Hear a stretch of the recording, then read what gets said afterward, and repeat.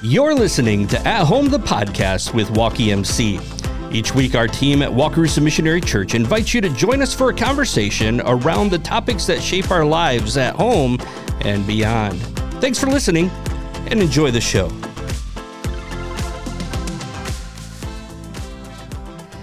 And welcome to a special bonus episode of At Home with Walkie MC. We're glad that you joined us today.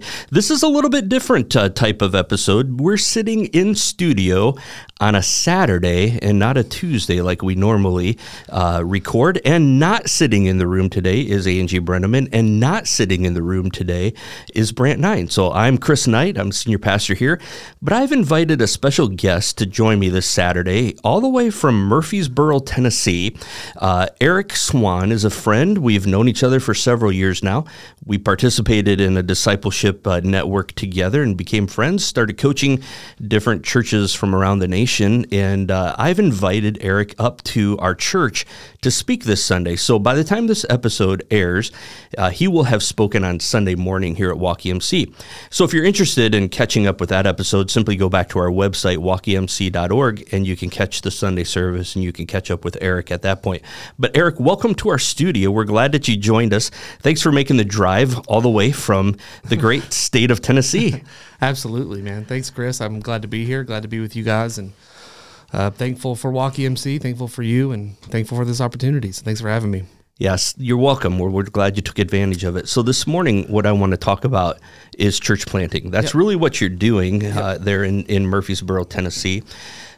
You are coming out of a church world, an established church world. You were at Believers Chapel, and that was actually in Murfreesboro Correct. As well, right? Yes. And you had been sitting there. Tell us about your role that you played there at that church. Yeah. So I had been attending there since 2000. Had been a believer for a few years. That was my senior year in high school / freshman year of college. Started attending there. Started volunteering with the youth not that long after that, and then came on staff. I don't remember exactly when that was, like 2006 or so. Came on staff, part-time youth pastor, was going to seminary. So from that point on, from 2006 till, maybe 2019, was youth pastor, and then transitioned to an executive pastor role. I was the executive pastor there, trying to figure that role out. We hadn't had an executive pastor before, so I was the first one to do it, kind of making it up as I go. Gotcha. Did that job through the pandemic and all that sort of stuff before God called me to plant a church.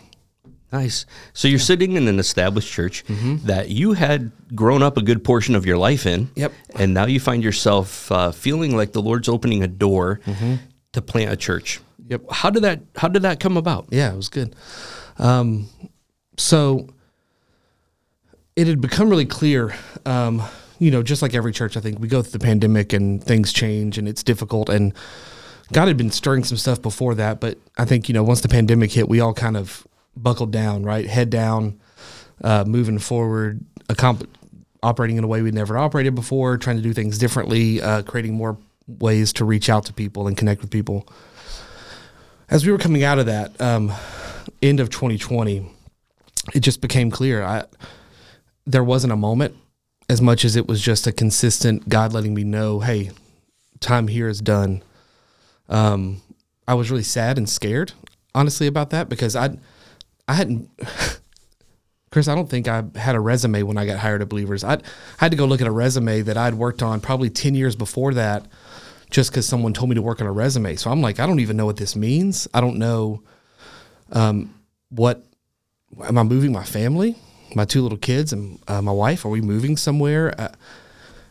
I've been in ministry for a long time. I have no other hireable skills, right? I totally get that. Yeah. If I wasn't doing this, I have no idea what people would hire me to do. Yeah.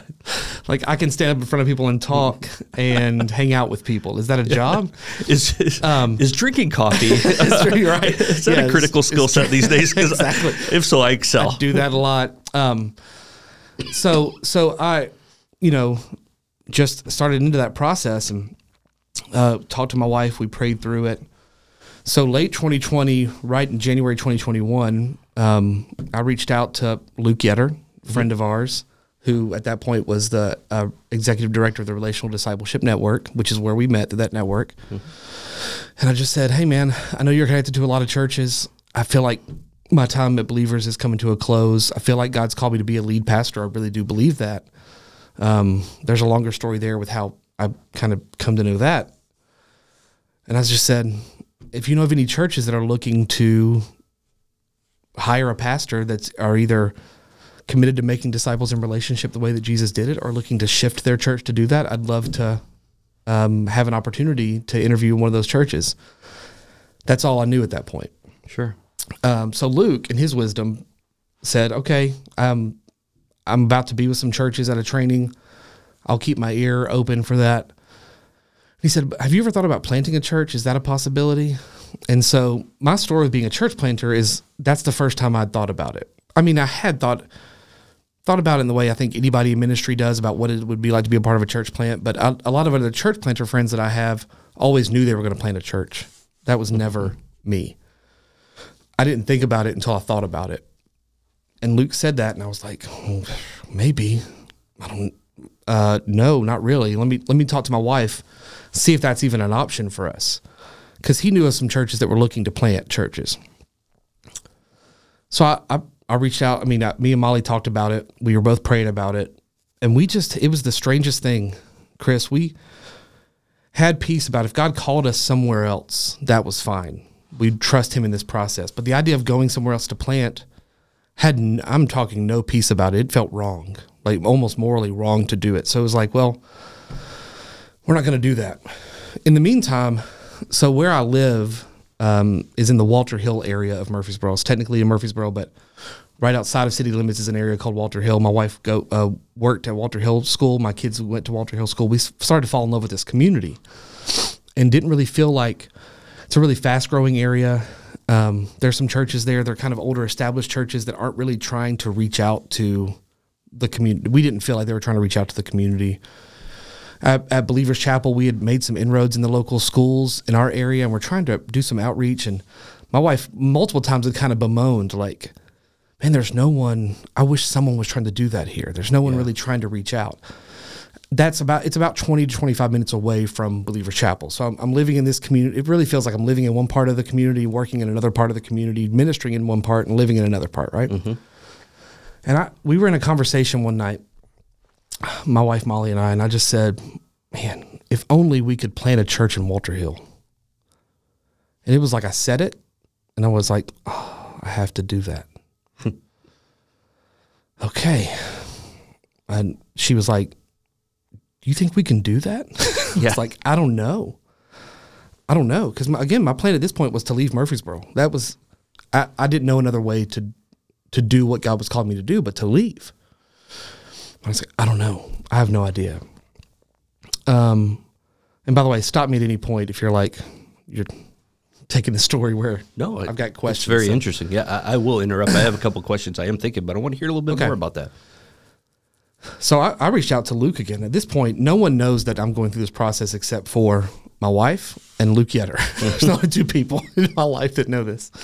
So I reached out to Luke just to get some wisdom. And I was like, I think this is what God's calling me to do. And he said, okay, stop. Don't tell another person. Go tell your pastor and tell your elders. Mm-hmm. I waited another week or two. I talked to my wife some more. We prayed about it some more. And as you know this, sometimes this has been my experience. We got little kids. We're both working. We're both busy. Praying about it looks like us praying about it individually. And then like while we run past each other in the house, like, what are you hearing from the Lord? You know, like, it's like, I think we got to do this. And I was like, I think we have to do this too. And so I came to my pastor, came to Barry and the elders. I came to Barry first and said, hey, Barry, this is what God's calling me to do. That was in March, I believe, of 2021. 2021. And we took it to the elders the next week. And just, my first question was like, do you guys see this in me? Mm-hmm. Do you believe in this call? I trust your discernment. I trust your wisdom. I'm under your leadership. Do you trust this? They all said, yeah, we see that. I mean, right off the bat, Chris, I can't begin like, just like any transition, the transition wasn't easy. But to start, they set me in the middle of the room and laid hands on me and prayed for me. Wow. In that first meeting. Yeah. I kind of walked down, sat in my car and cried for a little bit. Like, I'll never forget. I stood in the backfield behind the church, just nervous as all get out to have this meeting, because these guys are going to be blindsided by this. Again, I'm not having prep conversations with all the elders. Right. Trying to prime the pump. I'm just like, this is where I am. So that was March, maybe early April at that point. I said, I'm on whatever timeline you guys want to put me on. I'm asking you to send me. The church, Believers Chapel, at that point had been around for 42 years. We hadn't planted a church. So I'm like, hey, I'm going to do something I don't know what to do, and I'm asking you to do something that you don't know what to do. I'm submitting to your leadership. You guys do what you want to do. And long story short, a couple months later, they came in June and said, okay, here's the plan. We're going to pay your salary the rest of the year. We're going to transition you out, give you the next however many months it takes to transition your responsibility to others. And once we sign off on you've done that, then you're free to work on the plant, and we'll still pay you through the rest of the year. Wow. So that's how they sent me. So yeah, that's long story short. Like, again, I never ever thought that God was going to call me to plant a church. So in many ways, you were at the point where you felt like, in order to plant a church, I need to leave this area. Mm-hmm. Two thoughts on that. One is, I think we get to that point and we say, does Murfreesboro, Tennessee need another church? Right. We've talked about this in our area. When we get to a certain size, our desire is to plant a church rather than to continue to see how big we can grow. Because our hope here is not to see how big we can grow. We want to impact people for Jesus Christ. And see them mature into a relationship with Him where they start to disciple and lead other people to Christ. That's our goal. It's not to see how many people we can get and not live in relationship with them. Right. So part of that says, where are you going to do this? But the second part is, isn't it interesting that we often feel like we have to go somewhere else where we have no relationships already and start from scratch, and that equals church planting, rather than taking the relationships you already have and begin to say, anybody want to try something new, start something new, birth something new into our community that's healthy and growing. Yep. Yeah. Thoughts on that? And so, yeah, I'll say this. A couple of the elders were, as we had some of these conversations, there was concern. Believer Chapel's a couple hundred people. So whereas a lot of churches that send somebody to go plant, they're like, hey, here's 100 people to go plant a church with you, which is like, we're not planting, like, in my opinion, it's like we're sending a new church out, right? Right. We took 8 people total, 4 couples. And I was like, these are the people, this is all we've talked, and that's all we talked to. And one of the elders, again, we're really appreciative. He just said, like, hey, this is a kingdom.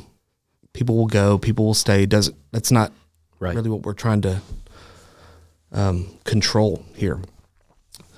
So yeah, I was sitting at a coffee shop talking to a pastor friend of mine outside of the elders, and Barry and my wife and Luke Yetter. He's probably the next person to know, because he's a guy that I value a lot. He understands relational ministry. He's a pastor friend of mine in town. He's always pursued this, really kind of started putting language on this for me before I knew about the Relational Discipleship Network. And so he said the same thing to me. He said, does Murfreesboro need another church? And honestly, we don't.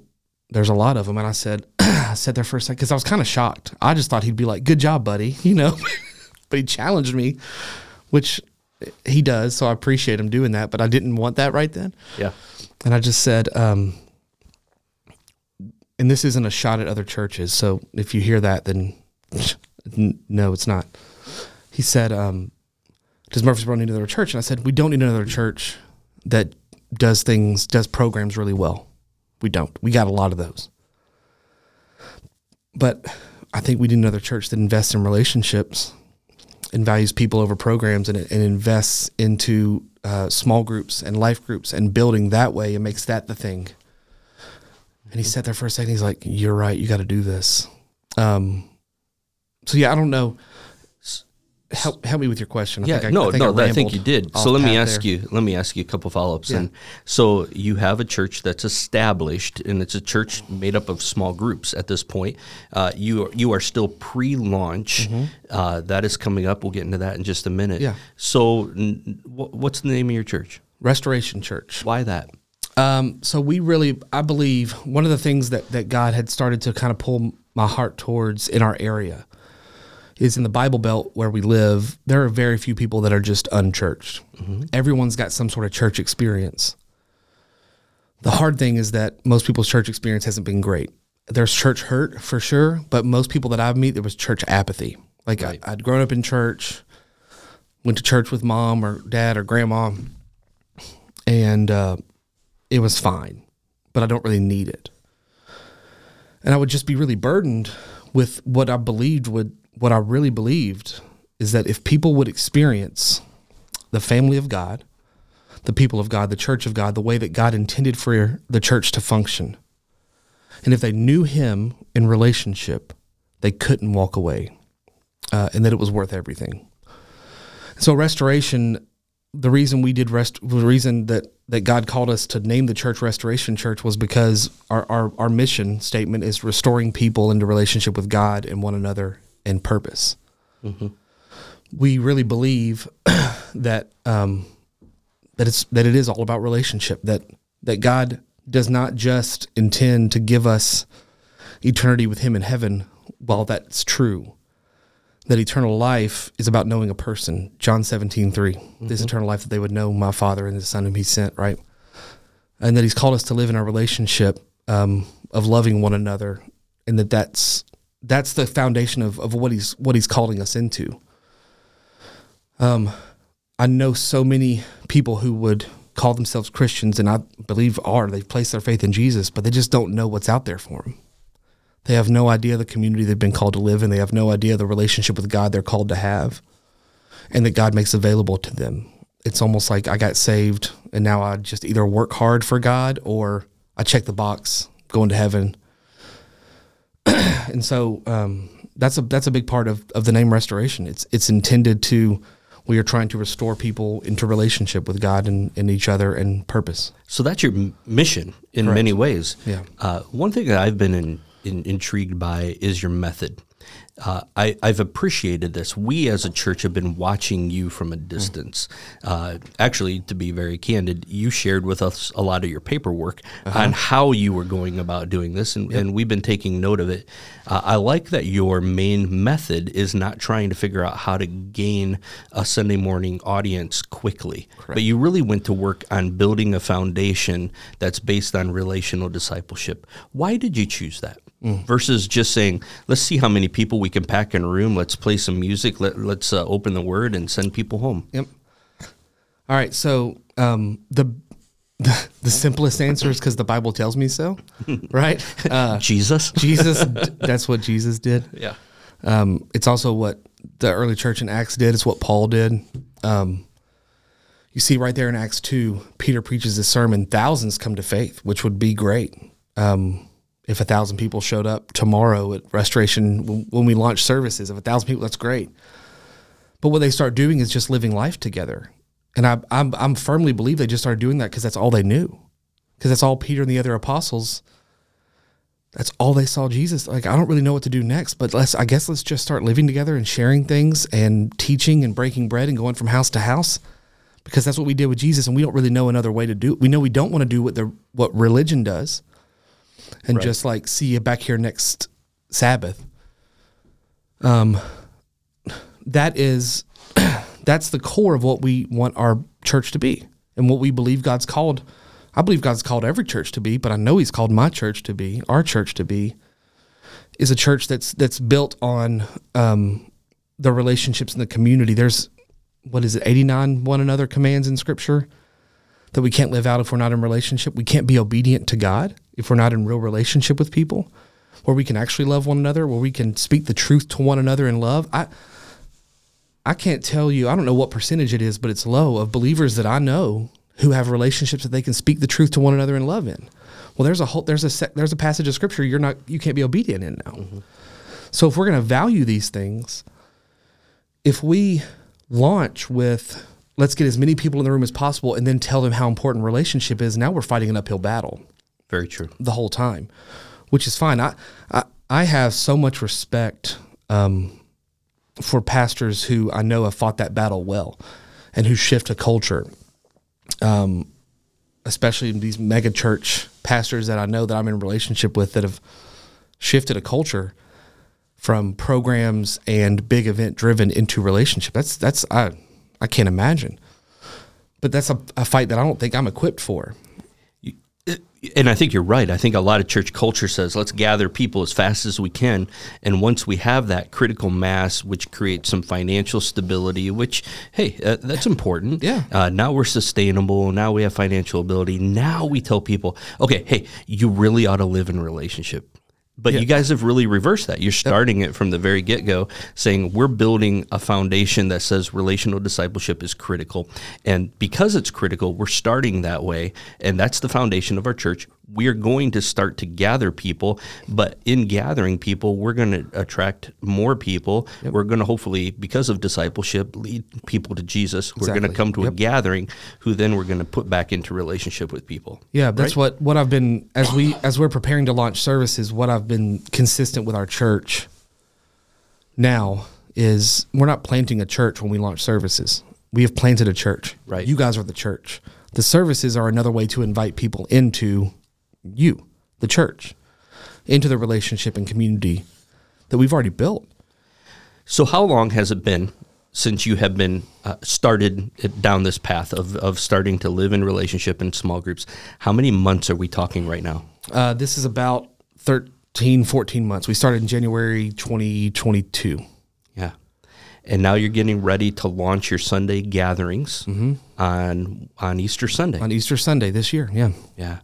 So that's quite a long process. This wasn't just let's gather for a couple months, live in relationship, but really, genuinely, let's make this the priority and start as healthy as we can. Right. Yeah. And it was to build, I've said from the beginning, our goal is that when we do a Sunday morning service, people show up. They don't hear the handsome pastor on stage say, you guys should be in our small group. They get invited by 10 people into their small group because that's what they value. That's what the people in the church that are there already value, is the relationship and the community that's being built.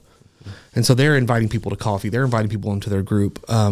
It's not just the guy on stage saying this is valuable, Yeah. And it's hard. It's different. I'll say this, you talk about you want to get as many people as possible to gain some financial stability. If we didn't have churches like Waukee and like the Met in Houston and like Southeast in Parker, Colorado, and like Real Life Treasure Valley in Idaho that were supporting us financially. And you guys serve on our management team too, which kind of functions as elders until we can raise up elders. If we didn't have you guys, we couldn't do this. And I think that it's all different denominations. It's all different theological training and backgrounds, all different sized churches, all different parts of the country that are committed to making disciples the way Jesus made disciples and seeing other churches do the same thing. And so I love being able to celebrate that with our church. Like, you guys look around and there's 20 of you in the room and you're like, what's your job? I'm like, this is my job, believe it or not. They're like, there's 20 of us here. How are you doing this? It's because of support from other like-minded churches around the country. And I can't, that's so powerful to me. It's the most kingdom-minded thing I've ever been a part of. We could all sit around the room and probably disagree on a lot of things, right? Definitely. And figure out those things that we disagree on. And yet you guys support me, encourage me, challenge me on things. And that, my heart for the church planters I know who feel the pressure to get as many people on the room when they launch so they can have some fun. Like, I wish they had what I had. A lot of them don't. I wish they did.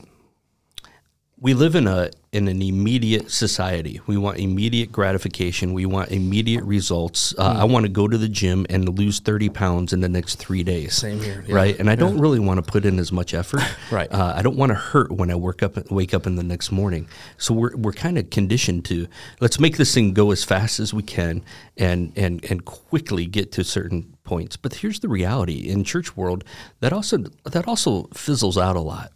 And so I'm proud of the method. I'm excited about the method because you are building slow to hopefully recognize that this is a marathon. It's not a sprint. Yep.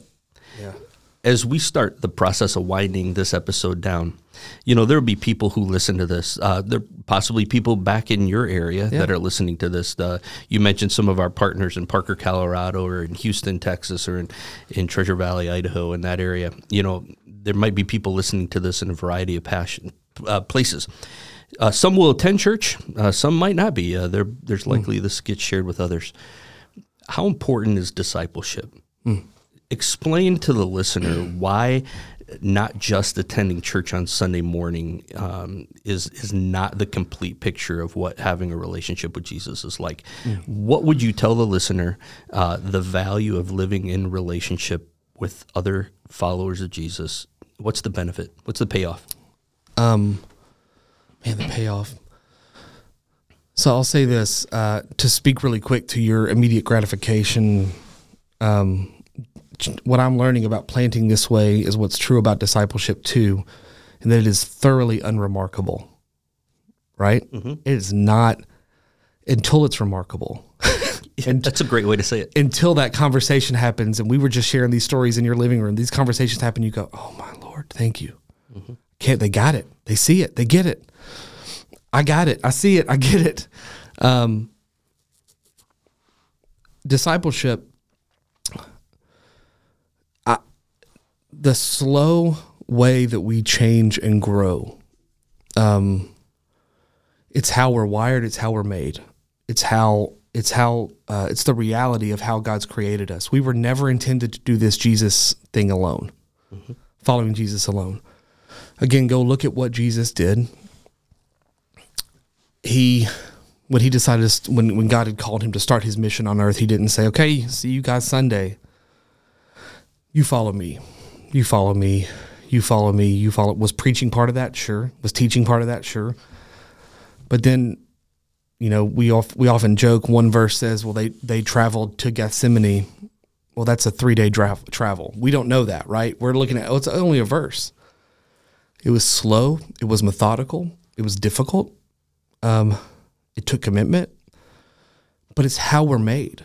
And when we try to short circuit the way that we change and grow, it's not going to work. So God has made us to not do life alone. God has made us to do life in relationship, and God has made it to where His Holy Spirit. So it's this really funny, and I lived this way a long time, this disconnect. I believe theologically that when you place your faith in Jesus, God's Holy Spirit comes to live inside of you. But I don't give you a voice to speak in my life. Well, who am I muting then? Right. Just you or God's Spirit inside of you? God uses other people to speak into my life almost as much, if not more, than the Scriptures, right? Because to myself, there's a temptation. I can walk in the flesh. I have my own woundings and my own issues and my own holdups and my own religion that makes me view things a certain way, makes me see things a certain way. The voices I choose to listen to, the preachers I listen to, the theologians I read, right? You're typically coming from one place. And yet we see in Scripture this model where Jesus called people to live in relationship with each other. From the beginning, the disciples calling a tax collector and a zealot to live in relationship with each other. You think our culture is divisive politically? Those two guys probably hated each other's guts. And Jesus goes, you're both going to follow me, right? Peter and James and John constantly arguing over who's better and who's the best. And they're called to be in relationship with one another so that they could sharpen one another, so that they could grow and mature and change. And so James could confront things in John, and John could confront things in Peter. And yet, I think it's important to remember that what God's calling us to is really difficult. Jesus is the greatest disciple maker the world's ever known, spent every day with these men for 3 years and hung on a cross and they all left him, right? It doesn't mean it's easy. And yet, when he raises from the dead, what's the first thing he does? Goes right back into relationship with those guys. Yeah. And what do? They just huddle together in a room. They don't know what else to do. And then again, he ascends. He sends his Holy Spirit. What do? They spend time together. Paul goes into a community and plants a church. We were just looking at this last week in Philippi. Plants a church in Philippi, and they're going to go stay at Lydia's house, and later, fast forward, he's writing a letter to that church in Philippi. It is, again, thoroughly unremarkable, but remarkable things happen in that. And so, go ahead. Through his investment in them for 3 years, and then the process of dying, raising again, ascending ultimately, the boldness that group ultimately went on to live like and ultimately give their lives for is pretty incredible. Yep.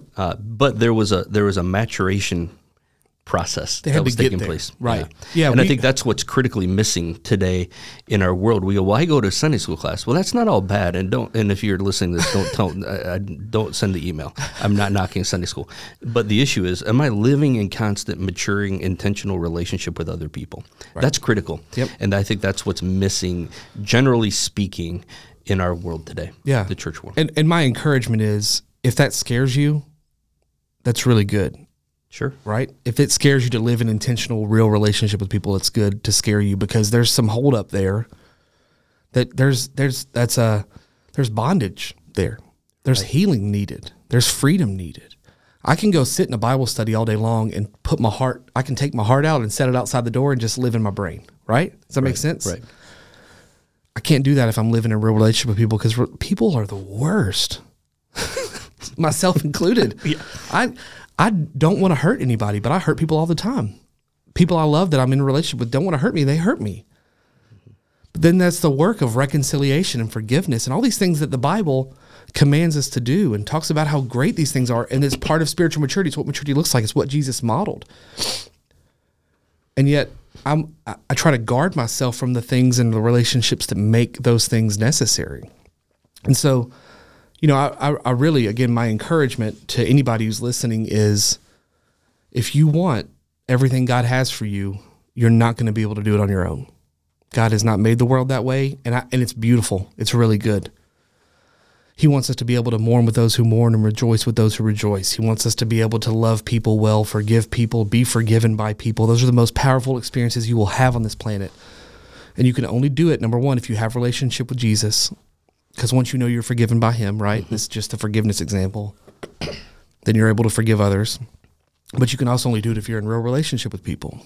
And when we try to skirt around the relationship, we're skirting around maturity and growth. Right. Eric, you and I can talk about this topic for hours, and we'll probably end the recording and continue having these conversations. That's just the way you and I are wired. But to a listener here, as we start to wind this down here, and I know that we have had this conversation because of the way you're building your church. You have front-loaded relationship. So if somebody wanted to get a hold of you guys or check out your website, I know you were in the process of saying, hey, we're going to be updating this here a little bit, or your socials like Facebook. I don't know if you have any other social media. Tell a listener right now, how could they tune into what God's doing at Restoration Church in Murfreesboro? The easiest way is going to be the website. You can go to myrestoration.church. From there, you can get to all our social media. There's links to all our Instagram and Facebook on there. And there's a way that you can sign up to get a email newsletter we send out about monthly.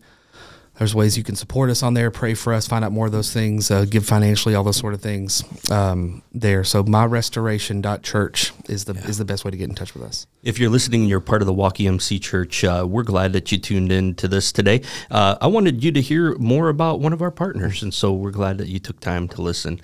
To those who have other interest, and maybe this piqued an interest in what God's doing in this church, then I encourage you to tune in.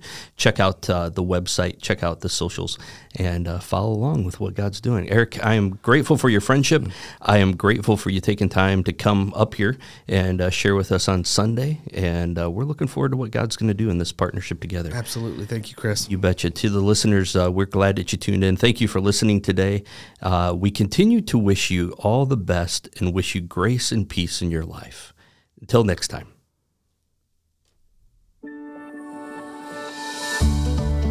At Home, the podcast is produced by the Wakarusa Missionary Church in Wakarusa, Indiana. If you've enjoyed the show, please leave a rating and share this episode. Additional resources related to each episode can be found by visiting walkemc.org and clicking on the At Home tab. Thanks for listening.